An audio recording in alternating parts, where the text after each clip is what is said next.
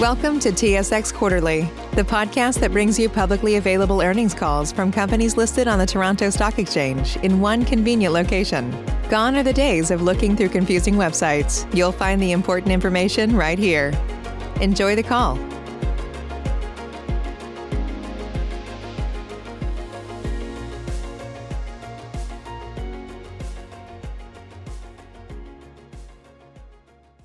Welcome to Colliers International Second Quarter Investors Conference Call.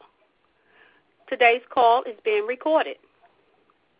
Legal counsel requires us to advise that the discussion scheduled to take place today may contain forward-looking statements that involve known and unknown risks and uncertainties. Actual results may be materially different from any future results, performance, or achievements contemplated in forward-looking statements.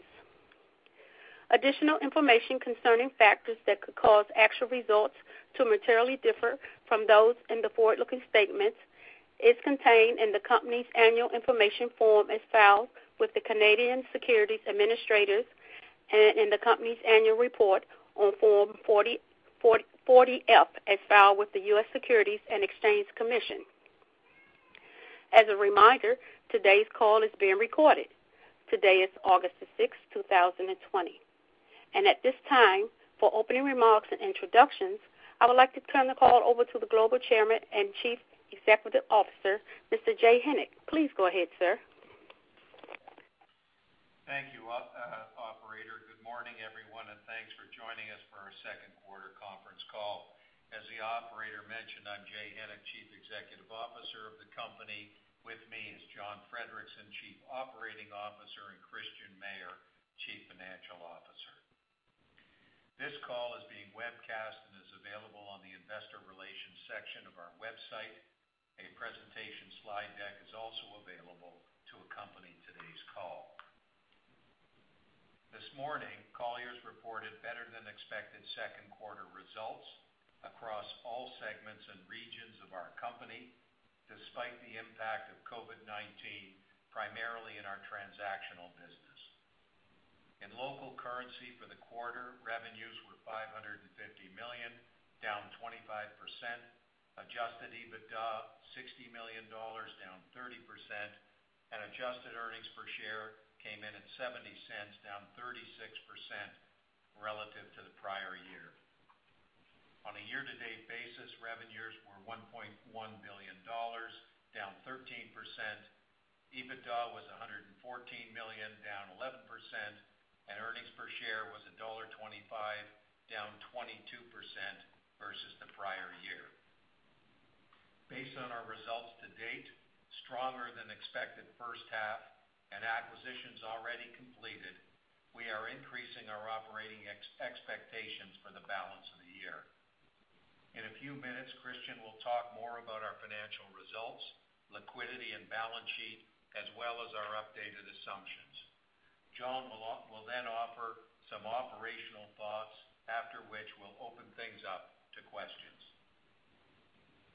Since March, most markets around the world have been under some form of lockdown or stay-at-home order impacting everyone. I'm proud of how Colliers' leadership responded, taking aggressive action early to contain costs and realign resources, while encouraging our professionals to provide important advice and insights to our clients. Fortunately, our efforts to transform Colliers into a different kind of professional services company has paid off handsomely. Adding more recurring and contractual revenue streams like investment management, property and project management, mortgage servicing, and real property consulting and engineering has provided us with more resilience and service line diversification than ever before, changing the dynamics of our global platform for the future. Recurring services now represent the majority of our revenues and earnings, with the balance coming from our highly variable transaction business, leasing, and capital markets. During the quarter, industry estimates indicate transaction volumes were down almost 70% in the U.S., deal count down about 50% in Europe, and transaction volumes down almost 40% in Asia-Pac. Colliers, of course, delivered much better than the rest during the quarter, showing great momentum and picking up market share in the same way as we did, frankly, during the great financial crisis. Make no mistake, revenues from transaction services are not going away. It's a great business. In fact, I suggest that leasing and capital markets are essential services to most owners and occupiers of real estate assets. Clients want and need our advice now more than ever to help them make better real estate decisions as they navigate uncertain times. Although revenues in this area may be down temporarily, I'm confident they will rebound nicely as business begins to return to normal. During the quarter, we completed a $230 million offering of convertible notes to further fortify our balance sheet. These notes are convertible into shares at the option of the holder, but also at the option of Colliers. Essentially, they're additional equity in our company. We finished the quarter with leverage at 1.5 times, providing us with significant unused capacity to continue to take advantage of opportunities going forward. On the transaction front, we continue to take important steps. During the quarter, we completed the acquisition of Dougherty Financial, now rebranded as Colliers Mortgage, giving us a well-established real estate debt finance and loan servicing platform upon which to build. Then, shortly after the quarter end, we added Maser Consulting, a leading U.S. engineering design and consulting firm focused on real estate and infrastructure assets. Both of these additions provide further growth opportunities and resilient revenue streams, and both bring strong leadership teams who will continue to drive their businesses under our unique partnership philosophy. I would like to welcome our new partners into the Colliers family. The senior leadership team at Colliers Mortgage, led by David Duran, and those of Maser Consulting, led by Richard Maser, Kevin Haney, and Leo Ponzio. Now, I'd like to say a word about the valuation of our shares. As you know, our leadership team has a proven record of creating value for shareholders, delivering more than 20% compound annual growth in share value over the past 25 years. This record suggests we know a thing or two about businesses and how they are valued and how they're leveraged.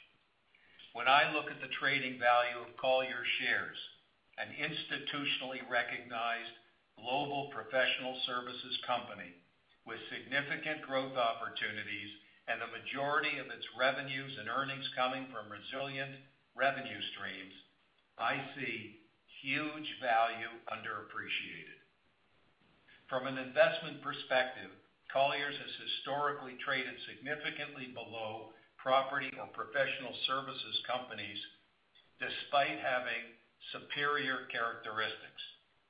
Sooner or later, the market will wake up to this and begin to value our company in line with the value we're creating. That's why our leadership team owns so much of the equity in our company, almost 40%.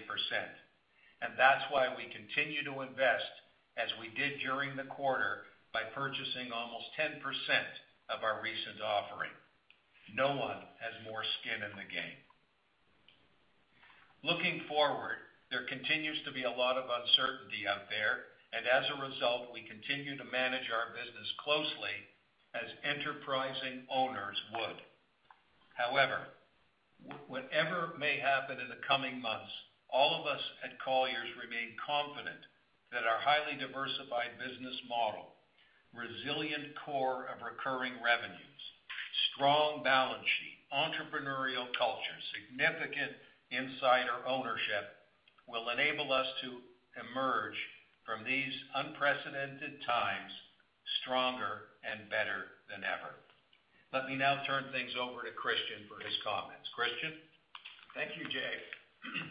As announced earlier today, Colliers reported better than anticipated financial results across all service lines and regions for for the second quarter.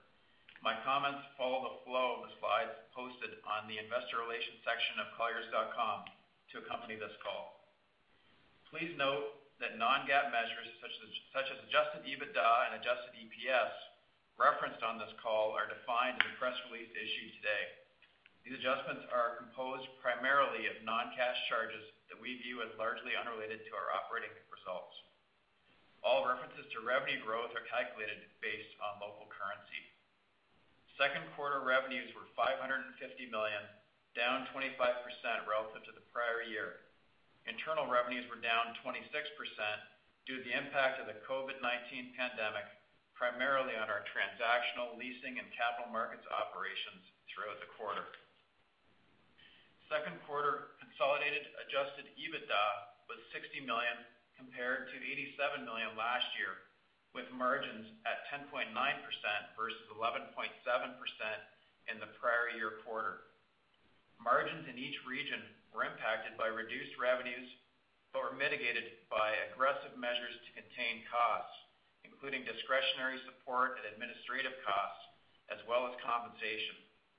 I would like to take this opportunity to thank our teams around the world for their tireless efforts in managing their businesses closely during this unprecedented time. Q2 revenues in the Americas totaled $309 million, down 26%. Americas outsourcing and advisory revenues were flat, with each of project management, property management, and valuations holding stable. Leasing and capital markets revenues were down 45% and 24% respectively, with leasing more heavily impacted as occupiers of office space, particularly in urban markets, deferred decisions on future lease commitments. Adjusted EBITDA was $24 million, down 33% versus last year. EMEA Q2 revenues were $100 million, down 32% for the region. Leasing was down 42%, capital markets down 40%, and outsourcing and advisory was down 23%, all impacted by the pandemic. Most of the reduction in outsourcing and advisory in the region came from our turnkey project management business, which experienced delays in executing on-site work as several job sites were inaccessible. Adjusted EBITDA for the region was $6 million compared to $11 million last year. Asia Pacific revenues were $100 million, down 16%, as the pandemic spread to most markets in the region during the second quarter. Leasing was down 48%, while capital markets was down 25%, partially offset by a small increase in outsourcing and advisory revenues, which included revenues from the recent acquisition of Synergy, never branded as Colliers, in India. Adjusted EBITDA was $12 million compared to $14 million last year. Investment management revenues for Q2 were $41 million, down 12%.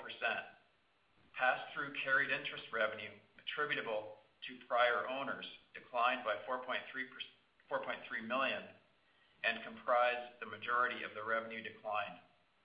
Assets under management were $35.7 billion at June 30th, 2020, up 2% from $35.1 billion as of March 31st, 2020, with underlying asset value in funds under management remaining stable.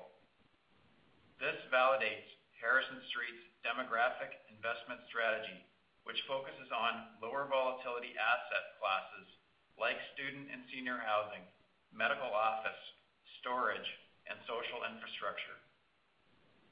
Adjusted EBITDA for the quarter was $17 million versus $19 million in the comparative period, with the margin impacted by the timing of certain European transaction fees. Our operating cash flow for the second quarter, excluding activity related to our accounts receivable facility, was $43 million, up from $31 million in the prior year quarter. Operating cash flow was favorably impacted by a reduction in working capital in the business, primarily accounts receivable, but also from tax payment deferral programs in some geographic regions. Both of these factors were attributable to the pandemic. Colliers maintains a conservative financial profile with a net debt to adjusted EBITDA leverage ratio of 1.5 times as of June 30th, 2020. During the quarter, we completed an offering of 5-year 4% convertible notes for net proceeds of $224 million. The notes are convertible into subordinate voting shares over the next 5 years, or if not converted, may be settled at maturity in subordinate voting shares or cash at the option of Colliers. As such, the convertible notes are equity-like in nature, and they are considered equity for purposes of our financial leverage covenants. The full extent and duration of the pandemic remains uncertain. However, as Jay mentioned, we have updated our working assumptions for the balance of the year to reflect 1, better than anticipated results for the second quarter across all service lines and regions, and 2, the recent acquisitions of Colliers Mortgage and Maser Consulting. The updated revenue range for 2020 full year is a 10 to 20% decline relative to 2019. The updated adjusted EBITDA range is a 15% to 25% decline relative to 2019. Looking forward, we expect transactional, leasing, and capital markets revenues, which both have highly variable cost structures, to remain below 2019 levels, although the scale of decline should moderate in the third and fourth quarters. Investment management and outsourcing and advisory revenues are expected to remain relatively stable through the remainder of the year, with some local variability depending on local market conditions. That concludes my prepared remarks, and I would now like to turn the call over to John. Thank you, Christian. It goes without saying that measures mandated by governments around the world to contain the COVID-19 pandemic have caused steep declines in most business activities across the global economy.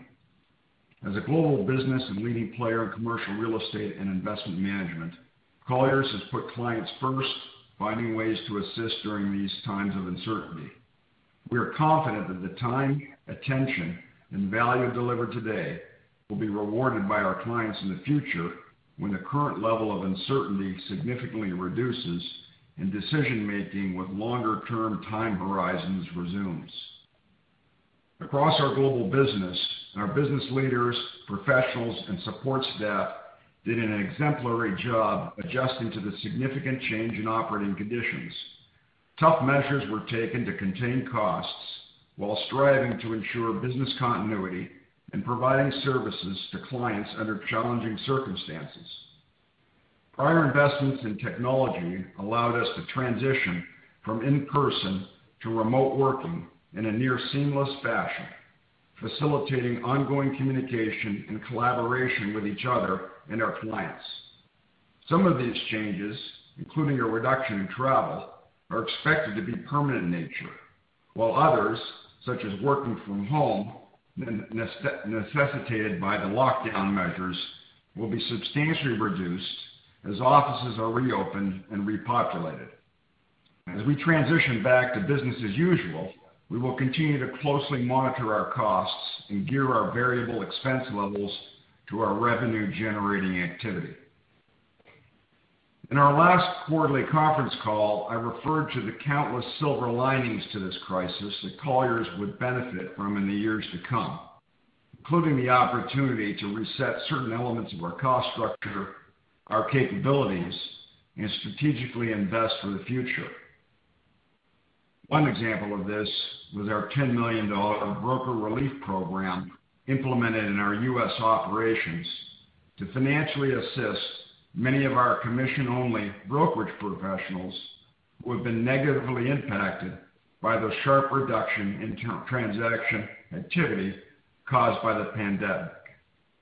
To our knowledge, Colliers is the only major firm in our industry to provide such a program, something that was incredibly well received by our U.S. transaction professionals and another way in which Colliers continues to put culture and the value of its people first. In addition, Colliers continues to strategically invest in talent across our global platform and take advantage of opportunities to close gaps and build capabilities by attracting leaders and professionals caught up in bureaucratic organizations that have stifled their entrepreneurial spirit.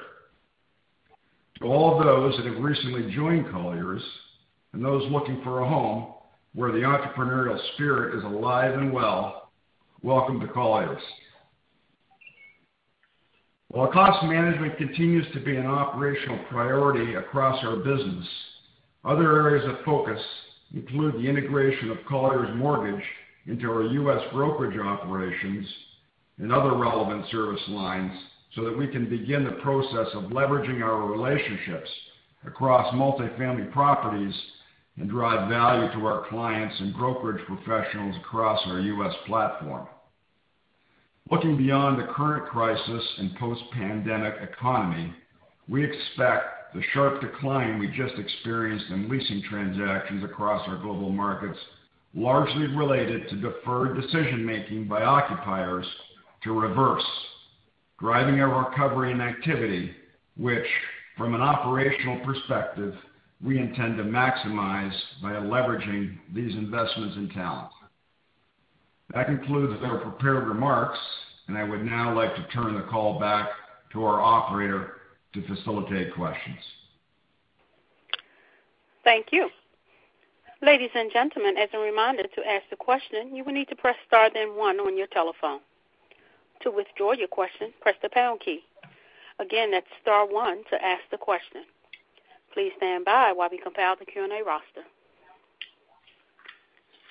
Our first question comes from the line of Stephen Sheldon with William Blair. Your line is open. Thanks. Good morning, and really appreciate you continuing to give guidance here. It just seems like relative to some of your large peers, you have a slightly more optimistic outlook on transaction activity stabilizing over the near term. So anything to call out there in terms of what you're seeing on a forward indicator side that's giving you some confidence about that stabilization, potential stabilization activity over the next few quarters, and how much of that is due to maybe market dynamics versus some of the things you talked about, like strategically hiring in this environment? I would say, Stephen, look, our view and our updated assumptions really are based on a ground-up review of expected transaction activity in our pipelines. Obviously, when we're going through that exercise, we are risk adjusting these. I think risk impacting the completion of transactions that are in pipeline remains elevated, but we've taken that into account. And I think it's a reflection really of our global business and the types of clients that we service. But we are optimistically have a level of optimistic confidence for the balance of the year. Really, at this stage, I would suggest that this is not due to the selective hiring that we've done. I think that as in the past, activity related to those steps is obviously deferred, and there's usually a bit of a lag between the date of hiring somebody and their contribution to our operations. But we're confident that that will play out well, given who we've been successful in hiring more in 2021 and 2022. But our outlook is certainly based on a very grassroots, ground-up level review of our pipelines. Got it. Makes sense. And then just as a follow-up, in EMEA for the outsourcing and advisory business, just some discrete project headwinds from, I guess, in-person restrictions. What visibility do you have in those projects ramping up in the second half? And has there been any change in client retention so far this year in that business in EMEA? Stephen, we'd expect that those transactions would get back on track, and they are, in some cases, back on track. These are transactions that were in process and needed to be worked on to completion. So we feel that revenue will be there in the back half of the year. Aside from any second wave or any other kind of major issue from a health and safety perspective, but we do expect those revenues would be there, and client retention has been sound in our outsourcing and advisory business this year in EMEA and as well as globally. Yeah, those are active projects that we're currently working on. So it's a subject of getting back in the building to do the work. Some buildings have access in France, some buildings don't have access, and so as they open up, our activities will resume. And as Christian said, we think the current projects will ramp up towards the balance of the year. Great, thank you. Thank you. Our next question comes from the line of George Doumet, Scotiabank. Your line is open. Yeah, hi guys. Congrats on a resilient quarter. I just wanted to ask you on just a follow-up question on the Americas. Obviously, I think the deferred decisions on the leasing has quite a bit of an impact. I think that we're down 50% on that in the revenue line year over year. Just wondering how much of that needs to come back for us to kind of attain the goalposts that we put out. Can you maybe give us a sense of where that number is trending? How much needs to come back? I guess for us to be able to hit our guidance. George, as I indicated in my comments, leasing was down significantly in the Americas, and we do expect in terms of our Q3 and 4 that there will be a gradual improvement in leasing and in capital markets in Q3 and 4. I think it'll be gradual. It'll be a little bit. There is still a heightened uncertainty in the market, and on an overall basis, we've set the goalposts fairly wide here in terms of our working assumption. But I think some improvement is something that we expect, but the degree is unknown and uncertain at this point. But within that range that we set out. Okay. I didn't really see anything in the prepared remarks, but can you guys maybe give us an update on the $150 million in cost savings? I'm just wondering how much of that so far has been reinvested into the brokerage side of the business. Yeah, George, we've realized about $60 million out of that $150 million that we targeted in Q2. That is, I think, a testament to our teams and the ability to be nimble and make those tough decisions quickly. And we've experienced the benefit of those cost savings, throughout the quarter, April through June, by being quick and nimble on those changes. I think we're well on track to achieving that $150 million that we set out when we met last at the end of April on the Q1 conference call. Okay. And just one last one, if I may, on general on the senior housing asset class. Just wondering your thoughts are on anything structural in terms of maybe value of that asset class over the next couple of quarters as we navigate the pandemic, and just on the AUM side of the business, is the view there that we expect to grow AUM in the mid-single digits? I think that's what you guys that's the goalpost you guys gave last quarter. Is that still the aim for the remainder of the year? Thanks. So the seniors component of our investment management platform, Harrison Street, has obviously been impacted somewhat by the pandemic, but not materially so. I think across the board they've used the opportunity to enhance the value of the assets. There's a lot of it's an essential service. There's a lot of there'll be a delay in terms of having people move in for obvious reasons, but there's waiting lists and so forth. So I think Harrison Street is very comfortable with its seniors portfolio. They're first class. They have first-class operators. So from that perspective, they're good. Interestingly, in an environment where fundraising has been paused, Harrison Street continues to raise capital. As you can see, the AUM is up during the month, and so that was a positive sign. And new fundings are still on a pause, although there's a lot of people looking at this alternate class because their open-ended fund just received top performance in across the board 1, 3, 5, and since inception. So best returns in the industry. So Harrison Street is doing extremely well, and relative to other asset classes for sure, and continues to perform. Okay, thanks for your answers. Good luck. Thank you. Our next question comes from the line of Stephen MacLeod with BMO Capital. Your line is open. Thank you. Good morning, guys. Hey. Morning. I just wanted to circle around a little bit on the outsourcing and advisory business, which clearly was a bright spot for the quarter in terms of resiliency. Could you just give a little bit of color around what trends you saw within the various segments within outsourcing and advisory, so from property management to project management to evaluation and advisory, and anything else that stood out?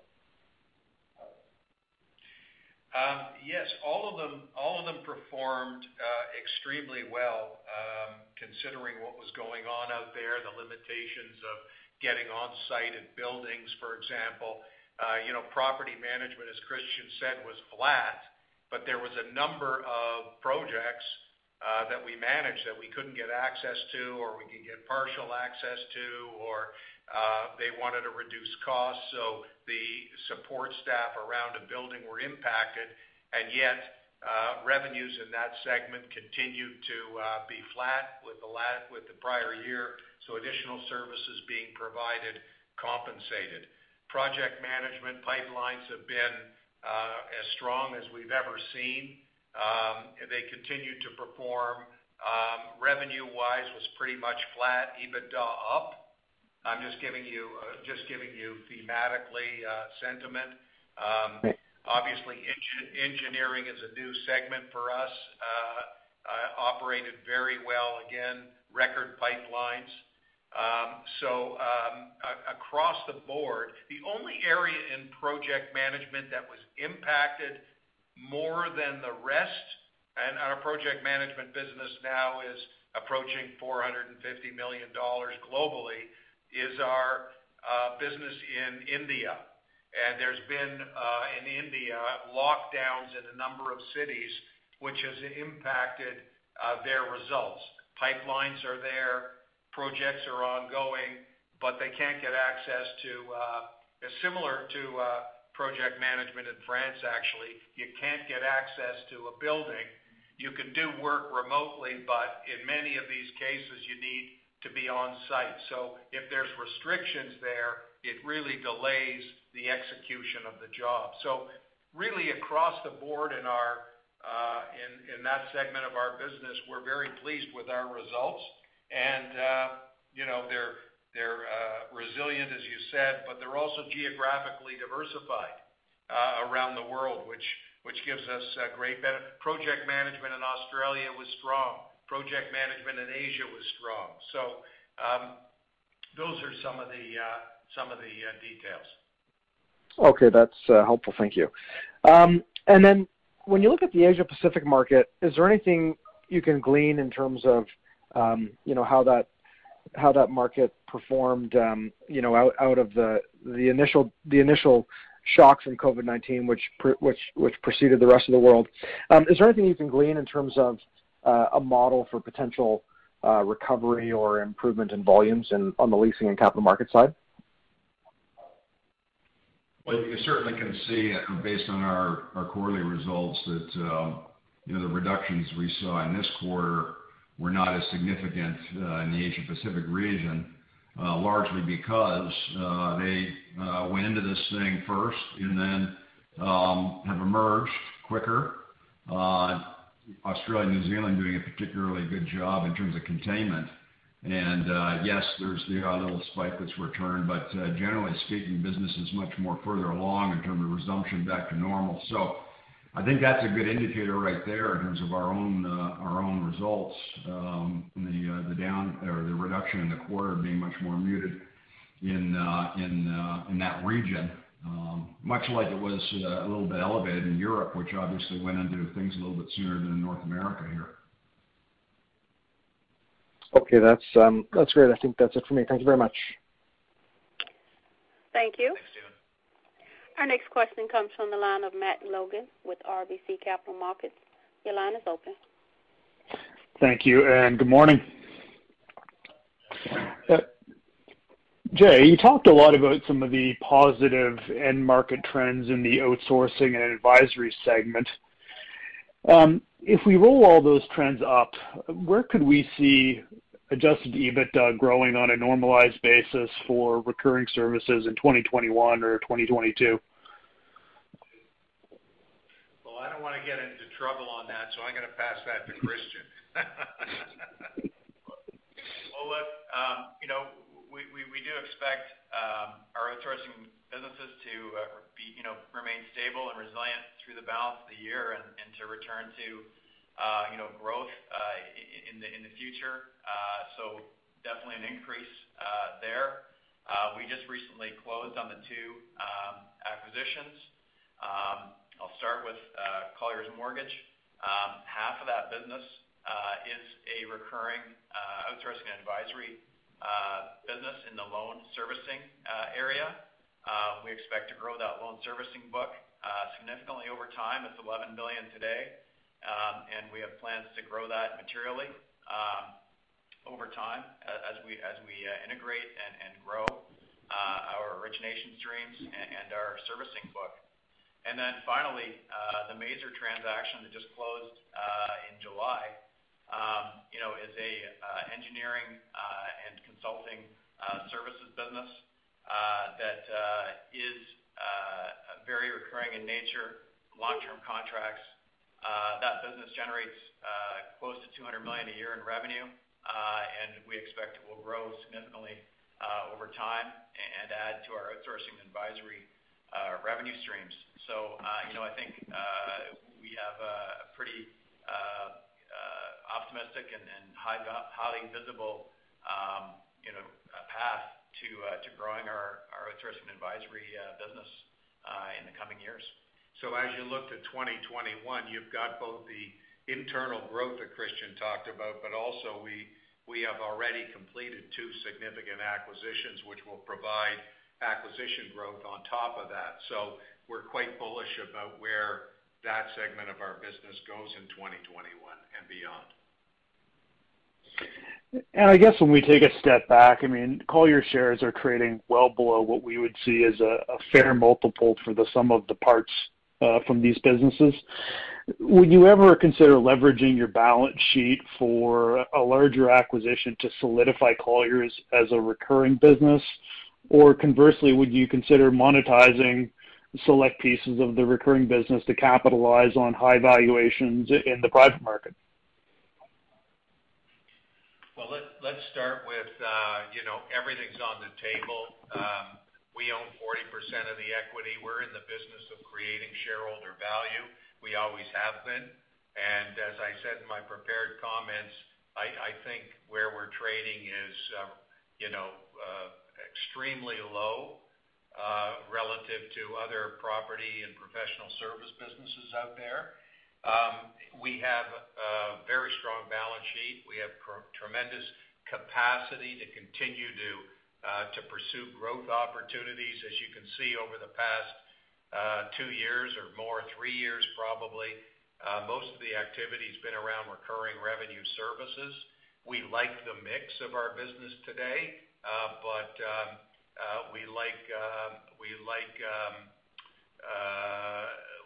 we're going to have to take a look at shareholder value And many of the acquisition prices out there for high-quality businesses trade well in excess of where Colliers, a global platform, trades. So we're going to have to look at all of these factors. And I guess maybe taking a step back and changing gears a little bit, you had mentioned there could be opportunities for further cost reductions within the business. Could you give us a little bit of color on what those might be and how they could impact margins over the next couple of years? Yeah, Matt, in the near term, there are opportunities to take more of support costs and compensation costs primarily out of the business. That's something that we're looking at closely, and we continue to monitor closely. There is a lot of uncertainty still in the market, and obviously for our Q3 and 4 operations, we have that lever available to us. As John mentioned, there's some more structural things that are changing in our cost structure, like our approach toward travel, our long-term approach to the level of support costs and administrative costs in the business. And those are things that will evolve over time and will allow us to improve our margins in those transactional businesses, through those changes in approach to the way business is done. And that is really one of the silver linings of this crisis. We'll see where that margin enhancement takes us here over the next, over the coming quarters and years. And last question for me, just a minor housekeeping item. Could you tell us the organic growth by region for the Americas, EMEA, and Asia Pacific? Yeah, we can get you that. Just give me 1 second to pull that out.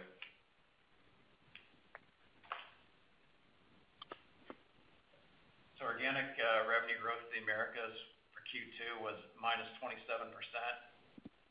Asia, minus 19%, and EMEA down 32%. That's great. Appreciate the color. That's all from me. I'll turn it back. Thank you. Thank you. As a reminder, ladies and gentlemen, that's star 1 to ask the question. Our next question comes from the line of Frederic Bastien with Raymond James. Your line is open. Good morning, everyone. My first question is for John. When you stepped into the newly created role of COO, you indicated that you would spend a lot of time strengthening Colliers Occupier Services, do some work on corporate solutions and capital markets businesses. Have you been able to get the ball rolling on these initiatives, or were they put on hold in favor of other pressing matters? Excellent question. Yes, more of the latter. My full-time attention was going to be devoted to growth initiatives around Global Occupier Services and a few other important growth initiatives for us. But as a result of what's transpired here with the pandemic, some of my priorities have changed a bit. But by no means have I abandoned working closely with Scott Nelson and the rest of the Global Occupier Services team. We had the same opportunity that we had previously. It's just been delayed a little bit, and we had a pretty ambitious plan to gear up and hire, bring on additional talent within that business. So we've had to just pare that back a little bit. We're still doing it. We have been very successful to date in hiring some very high-performing professionals. We're continuing to have those discussions. We're going to be selective, but we're not turning that off at all. We're continuing to look at better ways to use technology within that business. I think we already have a market-leading Colliers 360 tool that many of our clients and others use and are very, very interested. It's a differentiator within our industry. And, the light at the end of the tunnel, we're starting to see a little bit in that business. That's going to help dictate our pace of investment. And we're now seeing a number of global mandates that were scheduled to be brought to market in terms of prospective opportunities for our business now surfacing. So we're hopeful that we'll be successful on some of those going into the third quarter here. And that, I think, will also be an indicator as to whether or not we're able to accelerate our hiring processes around that business. So really excited about it, but certainly the operating conditions we're under right now have caused us to re-gear a little bit.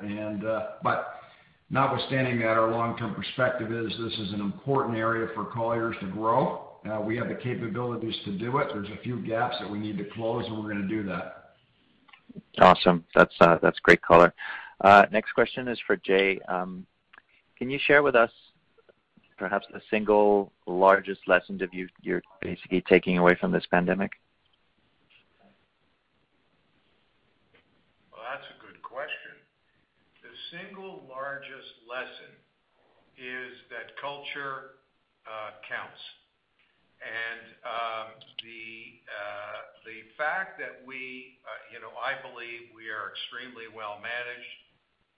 There's a lot of people in this organization that have been with us for many, many years. They understand the Colliers way of operating. They're very enterprising and entrepreneurial, and that mattered big time when we had to restructure our operations, take costs out of the business, have detailed conversations with people all around the world, why all of these necessary steps needed to be taken in order to take our business to the next level. And people responded beautifully. And having that cohesion of a management team really makes a difference, and I think is going to pay huge dividends for us going forward. I mean, it's not easy to replicate a great culture. And I mean, at the end of the day, in a people services business, it's all about the culture. That's great. Thanks, Jay. My last question, Christian. I missed the dollar amount of savings you were able to achieve out of your $150 million target. Yeah, we've achieved 60 in Q2, and the full year target remains 150. 60, 60 or 50? 60. Okay. Thank you very much, guys. You're welcome. Thanks, Rod. Thank you. I'm showing no further questions. I would now like to turn the call back over to Jay Hennick for closing remarks. Thank you very much, operator, and thanks everyone for joining us today. And we look forward to the next quarter conference call to see how our transactional services do. But as Christian says, we're cautiously optimistic. They'll have some gradual improvement. The rest of our business, we're very comfortable with where they're going to be. Thank you for joining us, and we'll speak soon. Ladies and gentlemen, this concludes today's conference call. Thank you for your participation. You may now disconnect. Everyone have a wonderful day.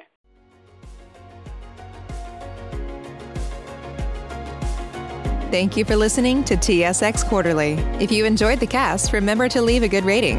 And remember, for any additional inquiries, please consult the company's investor relations section on their website.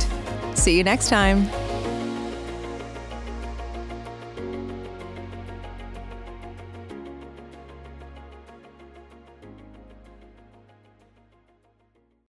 You know how to book flights and hotels. All you're missing is a tool to plan the travel experiences you'll have once you arrive. That's why you need Viator. Book guided tours, activities, excursions, and more in one place to make your trip truly unforgettable. Viator has over 300,000 travel experiences to choose from. Everything from simple tours to extreme adventures and all the niche, interesting stuff in between. So you can plan something that everyone you're traveling with will enjoy. Real traveler reviews give the inside scoop from people who've already been on the experiences you're considering. So you can plan with confidence. Free cancellation helps you plan for the unexpected. And 24/7 customer support means you can travel worry-free. Download the Viator app now and use code Viator10 for 10% off your first booking in the app. Find travel experiences for you. Do more with Viator. Sick of being upsold at gyms? My guy, you're currently a base member? For $90 more, I can upgrade you to our Shred membership. For $130 more, you'll be a Swole member. And for just $300 more, you'll reach Sweat Platinum. At Planet Fitness, you'll get energy without the upsell. Never pushy, always free fitness training and equipment for every workout. It's fitness that fits your budget. Join Planet Fitness for just $1 down and $10 a month. Cancel anytime. Deal ends Friday, May 10th. See Home Club for details.